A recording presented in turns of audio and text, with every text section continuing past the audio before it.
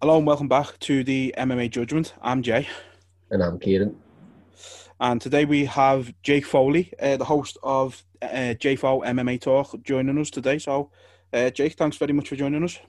Oh yeah, of course. Anytime, guys. Thought we'd just talk about the latest ongoings in the MMA world and talk about the upcoming card at the weekend and stuff like that. Yeah, of course. Cool. Obviously, big fight at the weekend, Korean Zombie and I can't think who's fighting now, but Korean Zombie's fighting. Brian Ortega. There you go, Ortega. You know what? I couldn't remember him because he shaved his head.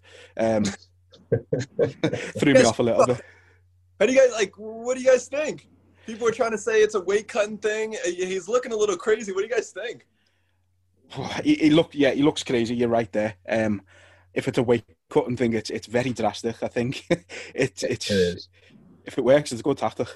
It's just hard for me to believe that because he's had so much time off. So it's hard to think that he would really have, and he's never had trouble making weight. Yeah, it is. It is an odd one, like to say it's a weight situation. Maybe he just wants to shave off and like a new Brian Ortega kind of thing. He's back after so long. This is a new me. Yeah, maybe. I mean, how'd you both see it going, the fight? The thing I'm worried about is over this week, TKZ has 8 submission wins, but it seems like people are starting to give him a little too much credit for his ground game. I'm seeing a lot of people say that he may, he will be comfortable if it goes to the ground. I think if this fight goes to the ground, Ortega submits him all day. So we really just have one of those classic matchups. If it stays on the feet, the advantage TKZ is going to have there is huge. On the ground, Ortega should be able to submit him. So it's a really interesting fight. Yeah, I think I agree with that. As good as Zombie is on the ground, I think Ortega that's his base in it, the jiu-jitsu. Striking, yeah, Zombie all day basically. Yeah, I think I don't know. I've got myself. I've got Zombie winning it in like the second round TKO if Ortega fails to take him to the ground. What about you, Quinn? Yeah, like you say, I think either way, whichever way the fight goes is going to lend itself to one fighter. So if it stays standing up, it's going to lend itself to Zombie, who you'd expect to get the win. But if Ortega's smart about it, and I imagine he probably will be, and takes it to the ground, then it's hard to see Zombie getting out of them situations because everybody knows how good Ortega is on the ground. Yeah, and the other thing too, I've been thinking about all week is, that year and a half, almost 2 years that he had off, a really good mixed martial artist like Brian Ortega, he can really start to, he could have really adapted some good striking techniques. I don't think no matter what he comes out with, he'll be able to keep up with the Korean Zombie. But I'm really interested in how his stand-up has improved because if he could start really working his combinations more to get those takedowns, we can easily see Brian Ortega, taking over this division. Yeah, definitely. I mean, he was meant to fight him originally anyway in December last year, was it? So he's obviously had time to plan against him. Yeah, it makes sense for him to work on his striking to keep up with him. Plus, there's the whole thing of what happened with Zombie's friends. He slapped them or something, didn't he? And there's the whole element to that as well that makes it even more exciting. Yeah, I was surprised during the stare downs and stuff. They didn't really seem to have like that hatred I thought was between them. You do something. I'm a Brian Ortega fan, but when you do something like that, you wait till he goes to the bathroom and then you slap his 5'9", friend. Yeah. I thought there would be a lot more tension. I didn't even think these guys would want to, have a face off. Yeah. Oh, yeah, it's just a sign of disrespect, isn't it? It's something you don't really see too often in MMA. It is largely a respectful sport, but obviously I think maybe Ortega's thinking if he gets Zombie wound up and riled up, he's going to make a mistake and he can exploit that. Maybe that's his thinking behind it. Yeah, the Korean Zombie never really gave me that vibe like, oh, he's looking for trouble or he's going to look to, try to stir up any problems. So I didn't really know where Ortega got that kind of anger from even to begin with. Yeah. Other than trying to rile him up. Yeah, Yeah. it seems out of character for Ortega as well. It's not something you've seen from him in the past, and I don't think it's something anybody expected to see from him there, yesterday. Yeah, and I mean, I really just don't know what to expect. Like I said before, when you get these kind of stylistic matchups, I'm liking the betting odds. I don't know if you guys saw those. They got TKZ at a -200, so Ortega at a +160. I wonder what his prop bet for submission will be at, because if you offer me Brian Ortega by submission +300 or something like that, I'm gonna have to take that all day. Yeah, I mean, to be honest with you, we're kind of terrible with betting, and it differs a bit with America as well, the betting system and that. So yeah, it's mad. But yeah, I mean, it'd be interesting to see what Ortega does come in as in terms of submission, as we've said, he is the stronger favourite on the ground, so that would be interesting to see. Yeah, absolutely. Like you say, though, it's an interesting match just from a stylistic standpoint. So it's we're going to get a good fight nonetheless, I think, at the minute. Is there any other fights on the card you're really looking forward to? Yeah, the Modestas versus Jimmy Crute. I thought, especially as this week went on, this would start to get a lot more attention to this fight. But before Modestas came into the UFC, Jimmy Crute was that guy. He's going to be the next big 205er. He continues to get good wins. He's looking better and better every fight, and he's young. And the 205 now with John Jones out, it's a wide open division. But then Modestas comes in, and Modestas looks to me like one of the most dangerous 205ers. A lot of people don't know his name yet, but you're talking about a world champion kickboxer. He had the light heavyweight title in Cage Warriors, which is a promotion I have a lot of respect for. This guy has all of the talent in the world, and just another stylistic matchup between him and Jimmy Crute that I don't know how it'll go, but whoever wins is going to come out looking like, the next big star in the 205. Yeah, no, it's certainly got a lot to look forward to, that fight. Like you say, with Jones no longer in the division, it widens it straight away. Especially with Jan as the champion now. So I think, like you say, whoever comes out on top there you've got to be looking at them maybe not the next contender, but certainly not far away from the conversation. Oh yeah. I mean, with this card, I'd done a prediction thing, and it took me hours to try and predict, especially this one, the Modestas, for I believe he's unbeaten in a couple of fights, isn't he? Yeah, and it's I once again, the betting lines, don't take my advice for it, but I don't see how you have Modestas at +250. I think Jimmy Crute could easily win this fight, but +250 seems like some great odds for a guy that I picked to win, because I always do my picks before I look at the betting odds, so it doesn't sway me either way. And when I saw it +250, it's going to be hard for me to not go on that. Yeah, it does. It makes it. I think you do it the right way, not looking at the betting before making your decisions, because some of them betting odds can sway your decisions. I've been there in the past myself when I've placed bets over in the UK. I mean, I think the betting systems are a bit different over in the UK, but you can be swayed by some great odds sometimes. But me personally, I'm looking forward to seeing Jessica Andrade again. How do you think her power is? You think it'll translate going up to 125? I mean, I'm sure she'll still have that power, but do you think she's going to be able to knock out someone like Chookagian? I think so. I think she is a strong opponent. She's proved that over the years. I mean, and with Chookagian, I mean, I don't think she's finished an opponent in the UFC. She's always went the distance, I believe. I see this being a bit of a one-sided fight, because even if Chookagian does get it down, Andrade has got a black belt in BJJ, so she's definitely going to be comfortable there. I see Andrade winning this one quite quickly.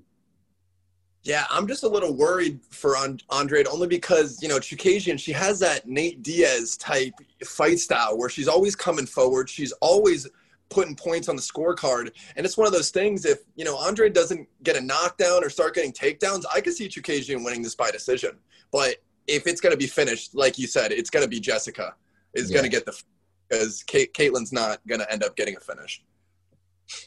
No, it looks unlikely that, like you say, Caitlin will get the finish. But again, I think it'd be a good matchup. Like you say, interesting to see how Jessica fares moving up a weight class. But hopefully she still has got that power because she is one of them explosive fighters. That's really fun to watch. Yeah, but why do you guys think that Modestas Jimmy Crute is in the co-main event? Because I don't think, I mean, I guess, you got Caitlin and Jessica, the winner will be in the title contest, but we all know how the women's division works. Are either of these guys going to beat the champ? I don't think so. I really think Modestas Jimmy Crute had a lot more on the line and should have been bumped up to co-main event. Yeah, I think it's certainly a more interesting matchup to be the co-main. I think what might have swung it for Jessica being the co-main is the fact that she's, at the minute, she's probably a bigger name. Maybe more in the UK than over there in the US, but she's a bigger name than Crute or Modestas at the minute. So maybe that is a factor. But I do agree. I think Crute and Modestas is a much more interesting fight to be the co-main. Yeah, I think another one that's also going under the radar a little bit is Thomas Almeida and Jonathan Martinez, because we continue to see Jonathan Martinez get better and better in this division.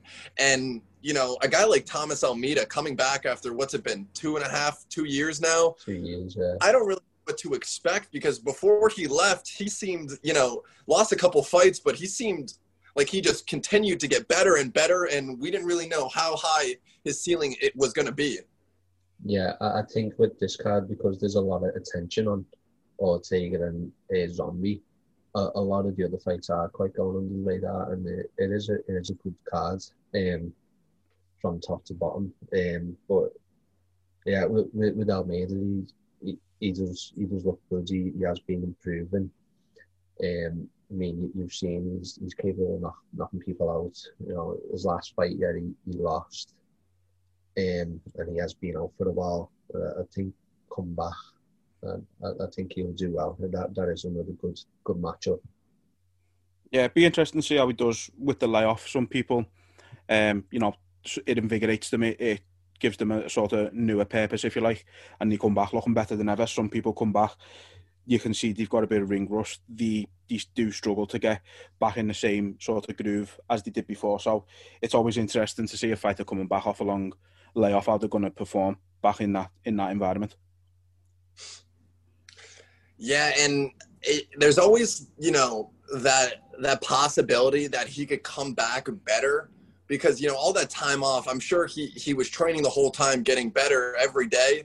The only problem is kind of like you said, it's a big mental thing to step back into the octagon after taking that long off and just getting back in that mindset to fight. Yeah, absolutely. I mean, he can be training all the time, but there's no training like being actually in the fight.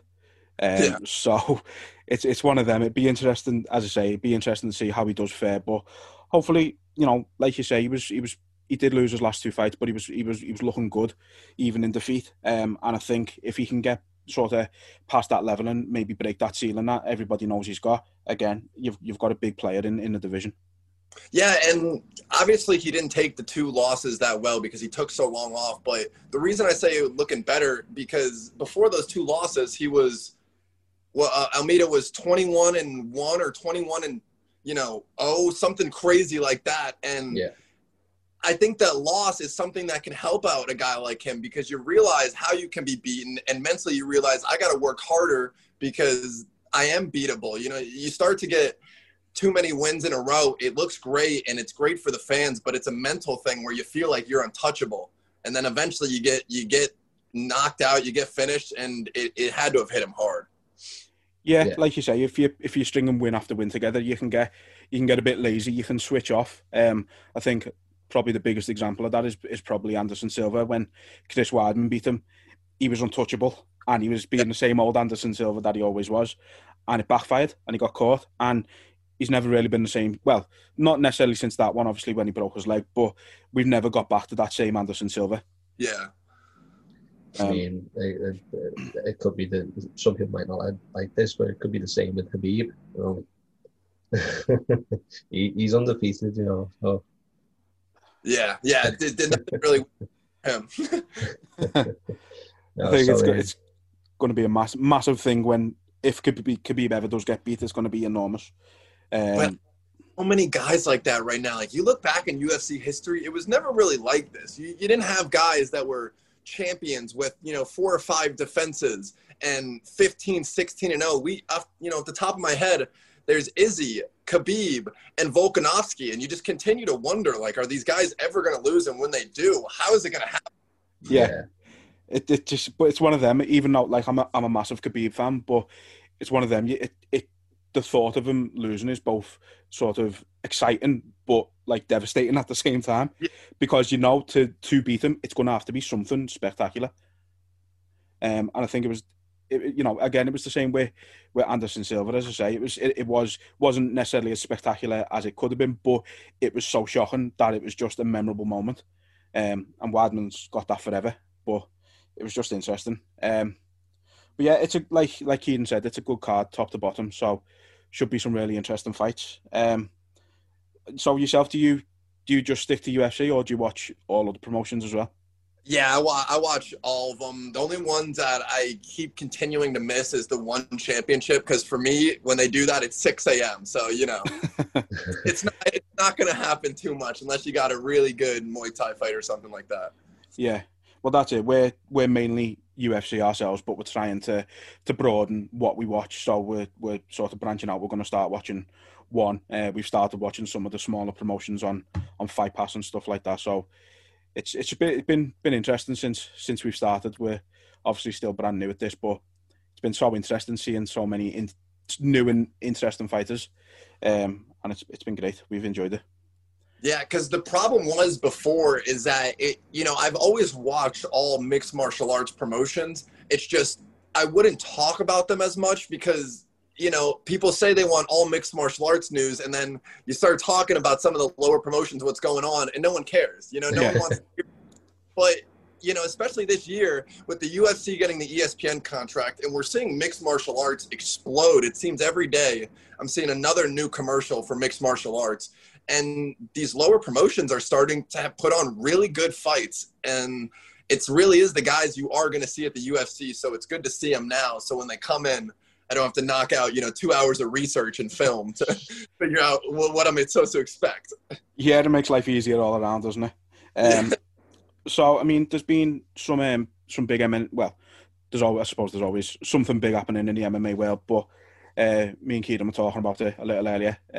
Some of the possible fights that are looking to be made. So we've got an unofficial date for McGregor and Dustin, which I think was it January 24th. You said, Keaton? January 23rd. I think, and he wants to do it in Texas. I think Conor was saying. Whether that'll happen or not, we're not too sure because we don't know how this, whole thing's going to pan out. But what do you think of that? The rematch? How do you see that going? Yeah, I mean, of course, it's kind of like a Khabib type vibe. We can sit here and say, oh, Dustin Poirier can do this. Dustin Poirier can do this. At the end of the day, Conor McGregor is just, for lack of better terms, he's built different. He really is. And we saw some stuff on social media yesterday about Conor saying, oh, I'm really only taking this fight because I'm getting ready for Pacquiao, because obviously Pacquiao is a southpaw, Poirier is a southpaw, and, if you want the best boxing type style in the division, it would have to be Dustin Poirier. So when you put it in that aspect, I start to get a kind of vibe like Donald Cerrone, like Conor knows he's going to go in and get this win. You never truly know in mixed martial arts, but I don't think he's as worried about this fight as Dustin is. Do you think that approach could backfire for Conor at all? I think Dustin's improved so much since the first fight that they had, and I think the fight plays out so much differently now than, especially with Conor sort of retiring and not retiring so often and coming back, leaving and things like that. He's obviously, McGregor's a global superstar now, so he's got, again, for lack of a better term, he's got his finger in a few other pies at the moment. He's not just set on the MMA world, whereas it's still Dustin's life. So I personally see it playing out a lot different. Whether it means Dustin gets the win remains to be seen, but I think if he's overlooking Dustin, it's going to be a mistake. Yeah, I don't think he'll overlook Dustin. If he does, then, we could easily see something like Anderson Silva where he's sitting there showboating and suddenly he gets clipped. The only thing I'm worried about, though, is, when you have a guy like Conor McGregor and he gets a fight that stylistically is going to work in his favor, it's hard to see him, I can't see him losing in a stand-up fight. Poirier has gotten better, and, I'm sure he'll have a couple of tricks up his sleeve. I'm sure he learned a lot from the first time he fought Conor, but I don't know if there's anyone in the world in mixed martial arts that can take Conor in a stand-up fight. I think that argument can definitely be made. I mean, he's one of the most superior strikers in the UFC. That can't be argued with. But I think, regardless of what happens, he's still going to get that experience against one of the best boxers in the MMA, and he's still going to fight Pacquiao because it's what he wants to do with it. I think where the difference lies between McGregor and Dustin myself is Conor's got that explosive one-punch knockout power, whereas Dustin has, but I don't think he has. I don't think he will have against someone like Conor. I don't think Conor's not losing by knockout if he loses. Yeah, and just a random thought here. I think, we'll never truly know what's going on in Conor McGregor's brain, but the way this is playing out, I think what he's going to try to do is take the Dustin fight. Obviously, in his mind, he's assuming he wins. Then let's say May, June, maybe even July, take Pacquiao, get another $200 million in the bank. Then with the Dustin Poirier win, and, obviously his publicity, it's going to be hard to make the argument against him that he won't get a title shot. I know it's only, he beat Cerrone and then it would be just beating Poirier, but 2 fights and one of them being against a really good opponent, I think they're going to give him a title shot. So I think he takes Dustin Poirier, goes to get the money through Pacquiao, wins one last championship, and truly retires with enough money to, he can do whatever Conor McGregor wants to do for the rest of his life. Yeah, I wouldn't be surprised if that's how he's looking at it in his own head. The one thing you can't knock about Conor McGregor is the confidence in his own ability, which it's something you need as a fighter. And he's got bucket loads of it. He's got enough for the rest of the UFC put together, I think. But we're not big fans of Conor McGregor ourselves, but you can't deny his ability in the octagon. He's phenomenal, and he is fun to watch. So if the fight does happen, I'm sure we'll all be looking forward to seeing how that plays out. Yeah, the thing that also interested me too was that in the last time Dana was asked, I think it was 2 days ago, in one of the Fight Island media days, he threw in there like a little line that, something about getting back to ESPN, and that confused me. I would really hope they wouldn't use Conor McGregor for an ESPN card unless they truly see, this one card on ESPN taking mixed martial arts in the UFC to the next level. I was confused by it. I was like, what do you mean you got to talk to ESPN? That I could never see Conor McGregor on a fight night card. No, me neither. I think, and the other thing I don't see is Conor McGregor coming back before the fans are back. Conor McGregor in front of no fans doesn't have the same appeal as Conor McGregor with the fans. He plays off the fans. He needs to feed off the fans' energy. Yeah. And obviously without that, I don't think he'll want to come back at that point. Yeah, and I think that's why he wants to do it in Texas, because you got the big Cowboy Stadium. Texas right now, they're allowed to have 50% capacity in the stadium. And, it's the only place where you can have a capacity and not have shitty judging, because the only other one I can think of off the top of my head that will allow a good amount of capacity right now is Florida. And we've seen in the past, you do not want to go to a decision in Florida. No. So Houston makes the most sense for the fight. In, a big stadium like the Cowboy Stadium, it has Conor McGregor fight written all over it. Yeah, it makes sense in that respect then, I suppose. Obviously, moving away a bit from Conor, we have had the confirmed fight of Petr Yan and Aljamain Sterling. Yeah, and I continue to wonder why, at first it became like a little bit of like a trend. Oh, Sterling's not getting his chance. Oh, but he needs to get his shot. But why exactly was that? Because I'm still trying to figure out. I find it so weird how we had to wait till after the Marlon Moraes fight, because now I think, obviously Sandhagen got the finish, but if Moraes would have finished Sandhagen, were they going to give Moraes the title shot? That was what worried me, because notice how, Sterling deserved this title shot months ago. And now suddenly, the day after the Moraes fight, it's official. I don't get what the UFC has against Aljamain Sterling. Yeah, I mean, I think Sandhagen actually saying he deserves it, because it probably was, you eyeing up Moraes and Sandhagen as, whoever wins gets the title shot. The fact that Sandhagen says he needs to have that shot first, and then I'll fight the winner, or bring in the other fella, TJ Dillashaw, to the picture, and I'll fight him. But he is deserving of it, and I think it's going down in December, innit? So they're being back and forth on Twitter as well. Seems that's a big thing now, innit? Going back and forth. That's how you make fights in 2020, isn't it? Over Twitter. Yeah. But again, I mean, I think. So, how do you see that one, Godwin? Do you think Sterling comes out with the belt, or do you think? I think Sterling does come out with the belt, but I think it's going to be a really close fight. I mean, we saw when Peter Yan got the belt, a lot of people were trying to give him that label of, the belt holder. He's not he's not the champion. He's the belt holder.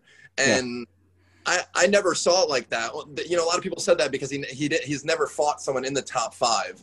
And I see where that can be a little bit of a concern. But at the same time, he's got some of the best boxing in the UFC. I mean, the way he throws his combinations, and he's so patient, he sets up his shot, he has legit power in the division. I think it's going to be really hard for Sterling to take it from Yan. With that being said, I think he does get it, and he's going to have to use a lot more of his wrestling. That's the only thing I can really think of why the UFC didn't want to give him his title shot. Maybe they don't think Sterling, when he uses wrestling, it's not an exciting fight style compared to Peter Yan, who will knock out anybody. Yeah. So, but if that wrestling gets going, Peter Yan's going to have a serious problem. Yeah, I mean, Yan, even though he's not had any top 5 opponents, he still beat quite big names on it. He had favours in the, favour regardless of what points he was at in his career. He's still a big name. But yeah, I think Sterling, he does need to use his wrestling. I think Yan, he's too good in stand-up. He's too dangerous, to be honest with you. I think it's that kind of stylistic fight again, wrestler versus striker, who gets to the mark first. And, it'd be interesting to see how it goes down. Yeah, and definitely. I do definitely think that Peter Yan's takedown defense is a little underrated, but at the same time, Aljamain Sterling is not a normal wrestler. He's got that freestyle wrestling style that's almost unpredictable. And when you're so good at wrestling in that kind of aspect, I mean, it's hard to prepare for that. I see, like I said, I think Sterling's going to be able to use his wrestling a lot more than we've seen in the past, really hold down Peter Yan, because if it goes to a stand-up, like we said already, Yan could put him away at any point. Yeah. Definitely. I think Yan, he's so clinical, he's so precise with what he throws. I think Sterling has got to use his wrestling. He's not going to get any joy if he doesn't. But like you say, he's got that freestyle wrestling where I think it's so, his wrestling is so at such an elite level where you can prepare for it as much as you want. But I think it's a case of if Sterling wants to take you down, he's going to take you down eventually. Yeah, and I need to go back and watch some of Peter Yan's fights, because I don't really know off the top of my head if he's ever been put in a really bad spot in submission. But I think that's a great, possibility too. We just saw in the last fight, Sandhagen is not an easy guy to finish in any aspect. And the way that Sterling uses wrestling to set up that, that submission and put him away in the first minute or so, I think that could be another thing that really evolves in Aljamain Sterling over his career. Yeah, definitely.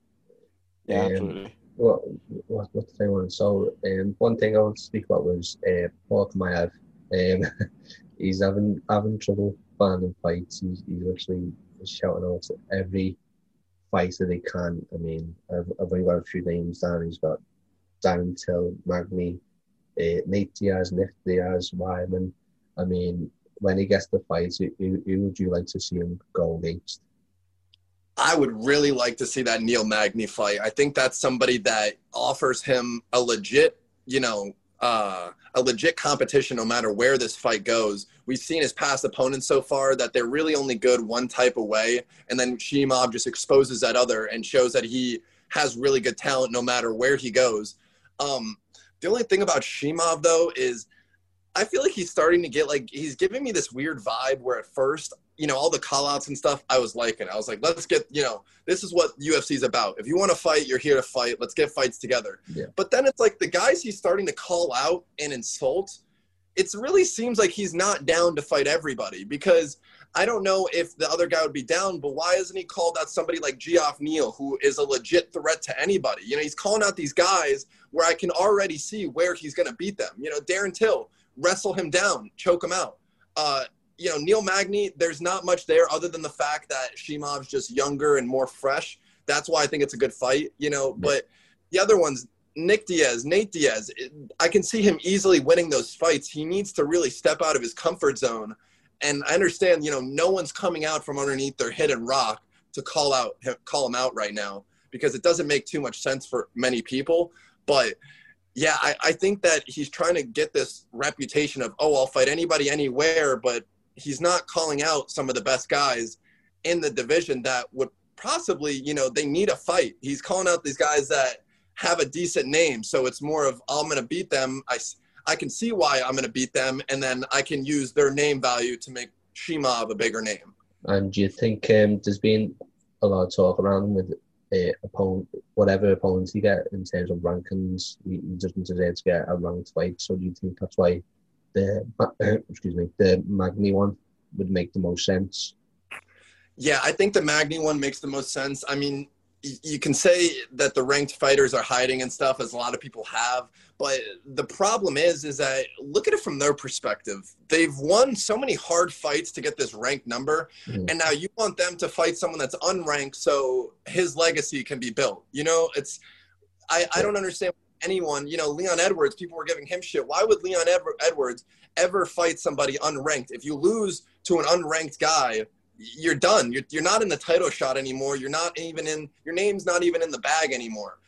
That's why I was saying it seems like he's just trying to pick his spots and whatever will be the easiest route to build up his name instead of, taking the hardest fights, because I know Neil Magny. He's been around for a while. We all know him. Neil Magny is down to fight. He doesn't care when. He doesn't care against who. So the fact that this fight has not been made starts to make me think Shimov's, he's a little bit like, this is all speculation. I could never know this, but it's starting to make me feel like he's in the back, like, is that enough name value for me to take this risk? Magny said already 2 times, I'll take the fight. He's the only guy to have talked up, so why is that fight not official yet? Yeah, it seems like he's come in with so much hype that he's almost building himself up as well. So he's like, well, because I'm coming in with this much hype, I deserve that ranked opponent or that ranked opponent. It's like, well, no, you need to earn your shot, Well, that's it. There's obviously been a lot of talk of him at the moment because of having the sort of 3 fights so soon after each other, which is, it's great. It's what you want to see. If you're fit and healthy to go, then you want to see them go, especially because he's talented. You can't deny that. But I do agree with Jake. I think he's calling out people he knows a big name but easy fights in his head, and he's just trying to make a name off of them. And like you say, he's staying away from people he thinks would be difficult fights for him. I think he doesn't want.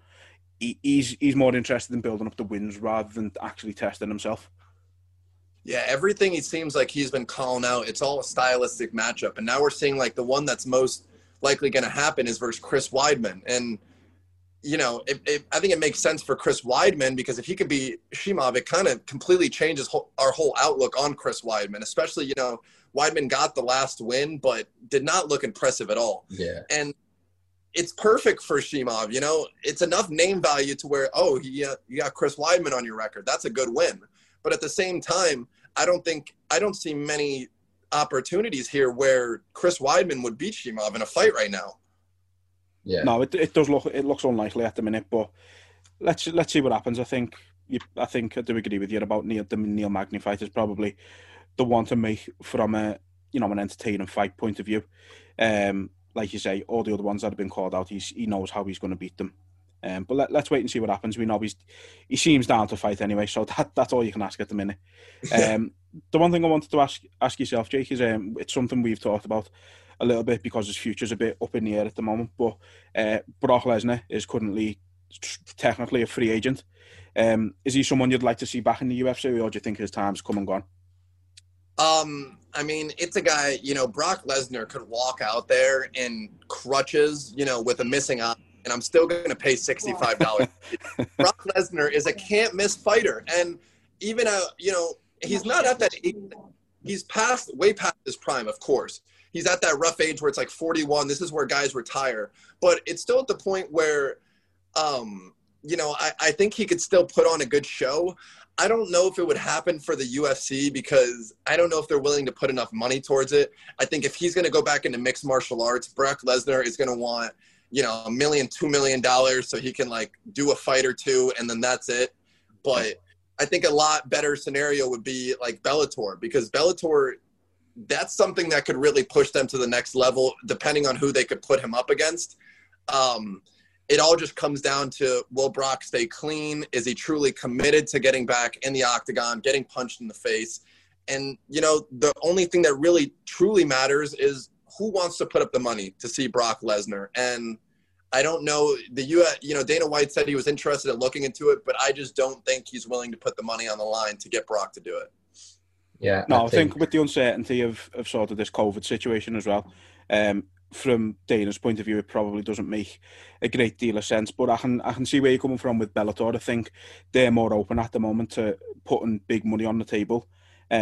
We've seen they're not afraid to sort of go after these ones who've had the prime in UFC and bring them in. We've seen Lyoto go there, we've seen Rampage, Vanderlei go there. So we know they're open to bringing in these fighters who are maybe past the prime because they're big names and they're going to generate a lot of business for them. So Brock Lesnar, probably after Conor McGregor, he's probably the biggest draw of all time, if not the biggest still. So yeah. I agree from Bellator's point of view. I think even if it's only one or two fights, there's not really a downside to it from Bellator's point of view, as long as he can stay clean. Yeah, and that's obviously the big question is, will he stay clean? He couldn't do it when he was younger, more in his prime. So it makes me think that at the age 41, 42, he's really going to have to at least something, a little TRT, little EPO, something to get him going. I think another good possibility would be Bare Knuckle Fight Club. The only problem, obviously, is Lesnar is just a wrestler, so he wants to go in there and get punched in the face. But I do know that Bare Knuckle Fight Club is willing to spend that money. I mean, we've seen him spend big money already on Paige Van Zandt. They're ready to start making the next move and getting bigger names. So I'm sure they'll throw him a couple contracts. But like I said, with his wrestling background, he's going to want to come back and wrestle. I don't think he wants to, box anybody. No, I mean, I do personally believe, I still think he's probably just using all this talk as a bargaining chip with WWE. He knows he's safe there. He knows he's not going to get hurt too much besides a couple of aches here and there. But he knows he can work a limited schedule with them and make tons of money. So he's probably using it as a bargaining chip, but it's interesting to see. And then you've got the whole dynamic of DC. There's talk of him sort of moving to the WWE in a commentator capacity. So I said it on the last episode, maybe they're going to use it as a way to get Brock back in. Like, we've brought DC in for you. You're going to work a program with him kind of thing. Maybe that's the angle they're going to go with if it does happen. But I can't see him coming back myself, but it would be interesting.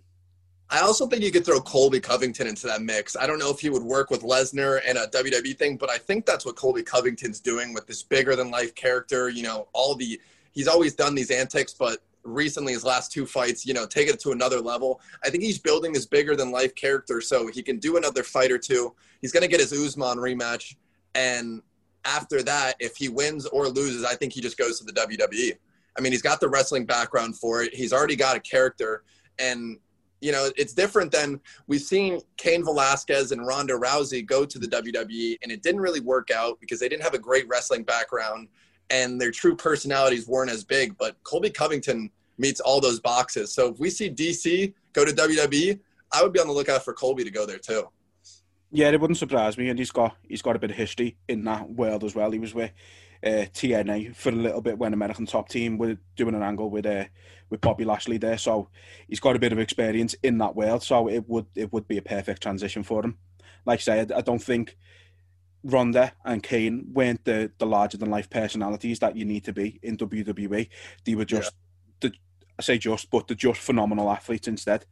And it's hard to make your mark just as an athlete in WWE. You've got to be a personality as well, and they weren't really. Yeah, and you really also, like I said before, the personality is number one, but you also really have to be able to wrestle. You got to be able to put on a show with no mistakes. And, Cain Velasquez and Ronda Rousey, when they made their, WWE runs, it did not seem like they were made for it. They weren't putting on great shows. They were just kind of walking out, and then everybody would freak out because, it's Ronda Rousey or it's Cain Velasquez.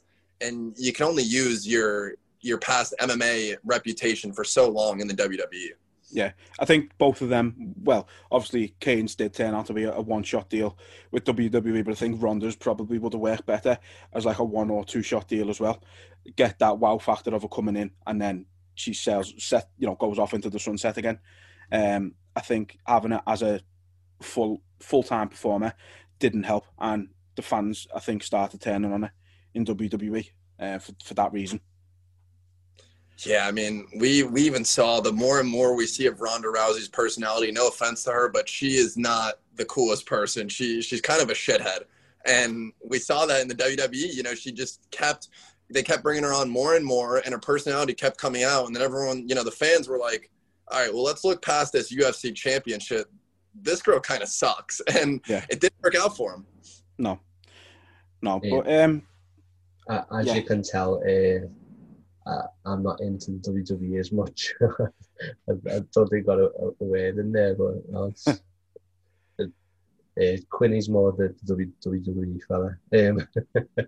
But one question that I was going to ask, there's obviously been the whole thing around Jon Jones as Adesanya. I mean, and I don't think it's going to happen, but if there was a super fight, what you think should happen? What do you think it would be? Like, who do you think those two opponents would be? Yeah, this whole Izzy thing, I think he's starting to use as a way out. We saw after his last title defense that he was more than excited to go to heavyweight. It wasn't like, someone called him out or there was a great opportunity. Like, we've seen Conor McGregor in the past, just that perfect opportunity to go get the belt.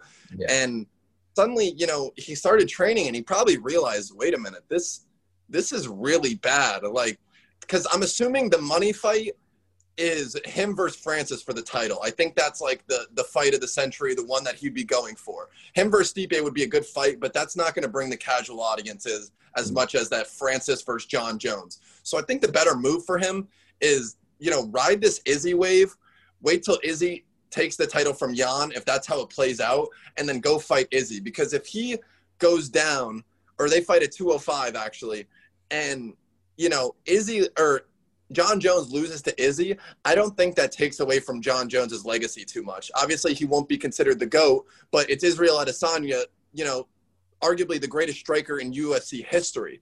And, but if he goes up and he fights Francis Ngannou or Stipe and he gets slept, that's going to be a really bad, shit stain on his career that just will be a really bad highlight and it'll mature as a really bad loss when he retires. So I think the Izzy fight makes more sense. The money will be there. It's one of those fights that just seems bigger than life, and then suddenly now it's a possibility. Yeah. I mean, I don't like me myself. I'd rather see them go on their intended paths, even though it will be a great display of martial arts and great revenue for the UFC and whatnot.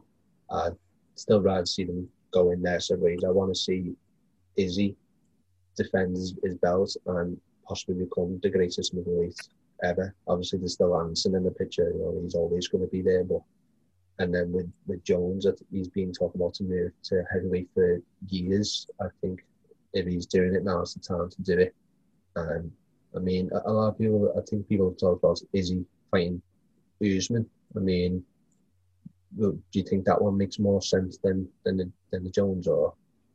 I think the Jones one makes more sense for Izzy only because, you're talking about really throwing yourselves to the wolves. If Izzy were to take on Usman, that's the worst stylistic matchup he could have. Somebody that truly, up to this point, has not been able to be stopped in his wrestling. And the only problem right now is I really don't know where this will go because Israel Adesanya, he's different. He's got that it factor, and you can truly feel he's not looking for what the biggest paycheck is. This guy wants to be the greatest of all time. Yeah. And I think that's what we're starting to see him move up, and he wants that John Jones fights. He wants to take the light heavyweight fight. I don't think there's a chance in hell he stays in middleweight. There's nothing there for him. You know, Jared Cannonier, that's an interesting fight to me. But after that, Jack Hermansson's not beating Israel Adesanya. Darren Till, I think, gets knocked down the first round by Israel Adesanya. And then after that, you just start rematching guys, and it's really just people trying to, you know, cover up their own loss. So I understand why he would move up. He's got the big frame. I'm sure he could put on the weight. But, yeah, the Usman, that's definitely a very risky fight for him. But if he did take that, it would be, once again, him proving that he'll do whatever it takes to prove he's the greatest of all time. Yeah.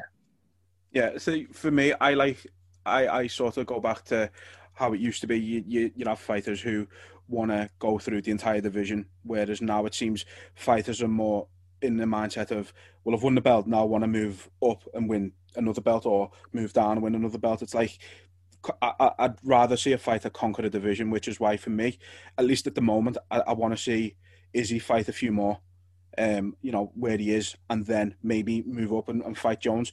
But I want him to, if the fight's going to happen, I'd rather it be with Jones as the GOAT in light heavy and Izzy as the GOAT in his, and then you've got a true mega money fight and a super fight. So if it's going to happen, I'd like to see Izzy get a couple more wins and really solidify, just tie up the division until it's like, right, whoever wants it, now it's yours, I'm going. I'd rather see that happen myself. Yeah, and I wonder what the UFC is looking at this division like, because, you know, Darren Till lost his last fight, but now he has a fight against Jack Hermansson, who kind of looks like Hermansson's going to be one of the next guys up for a title shot. So it really makes me get this weird, you know, thought that I think I think they might know or truly think that Israel Adesanya is going to move up, and they want to keep Darren Till's name in the mix so they can put him in the interim title shot. Because obviously, you know, we just repeatedly see that Darren Till is one of those guys that the UFC wants to be a champion. He's so multiple, has one of the biggest personalities, great fight style, and, you know, he gets that great combination of people either love him to death or they just want to see him get knocked out every fight. So I wonder, I don't know what the division outlook is, but like I said, if he beats Hermansson, let's say Izzy moves up, suddenly it looks like, you know, winner of Whitaker versus Cannonier takes on the winner of Hermansson Till. So in that aspect, I don't know if Izzy has plans to stay around, but I agree with you. I do want to see him at least take on Jared Cannonier, and I'd like to see him take on Hermansson before he leaves, just to truly clear out the division. Yeah, it makes more sense in my eyes. But again, that's sort of the way the UFC is now. People just want to fight. I get it from a money point of view, from a business point of view. But again, I'm more sort of old school, where I want to see fighters proving that they're the elite fighter in their weight class, and you don't get it quite as much anymore. But it doesn't make it any less exciting. So that's the main thing. Yeah, I mean, with those, you know, Darren Till's, you know, from Liverpool himself, so we support him. But I think that would be an interesting proposal that he just made. Like, Jack Hermansson, if Izzy does go up, then you've got Cannonier and Whitaker. I mean, that is an interesting little aspect. I didn't even think of that. Yeah, I mean, it keeps coming into my mind randomly because, like I said, why else would Darren Till, you know, like, if he beats Hermansson, he has to be in the title shot, like, at least in the talks. And after his last fight, I thought he would be, you know, 3 fights away from a title shot. I think it was a tough loss. He didn't look bad or anything.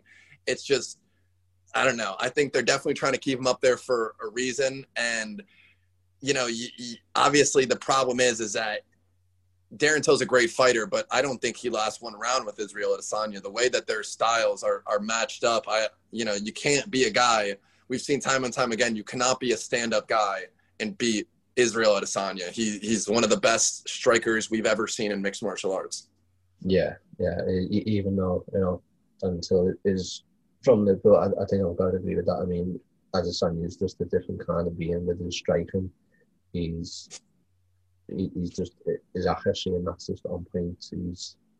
He is a different kind of animal with the striking. I've got to admit that. As good as Till is in terms of his striking. I think Adesanya's just got another level. He's comes at different angles and that as well. So yeah, I think Till's a bit of a strange fighter for me, because I think you can always tell kind of when he's going to win and when he's going to lose.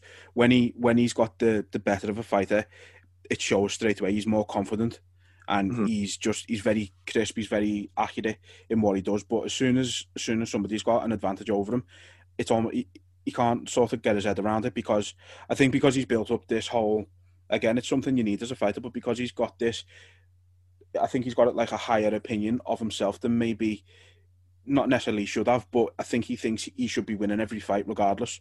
And so when somebody has got an advantage over him, I don't think he knows how to react. I don't think he knows how to.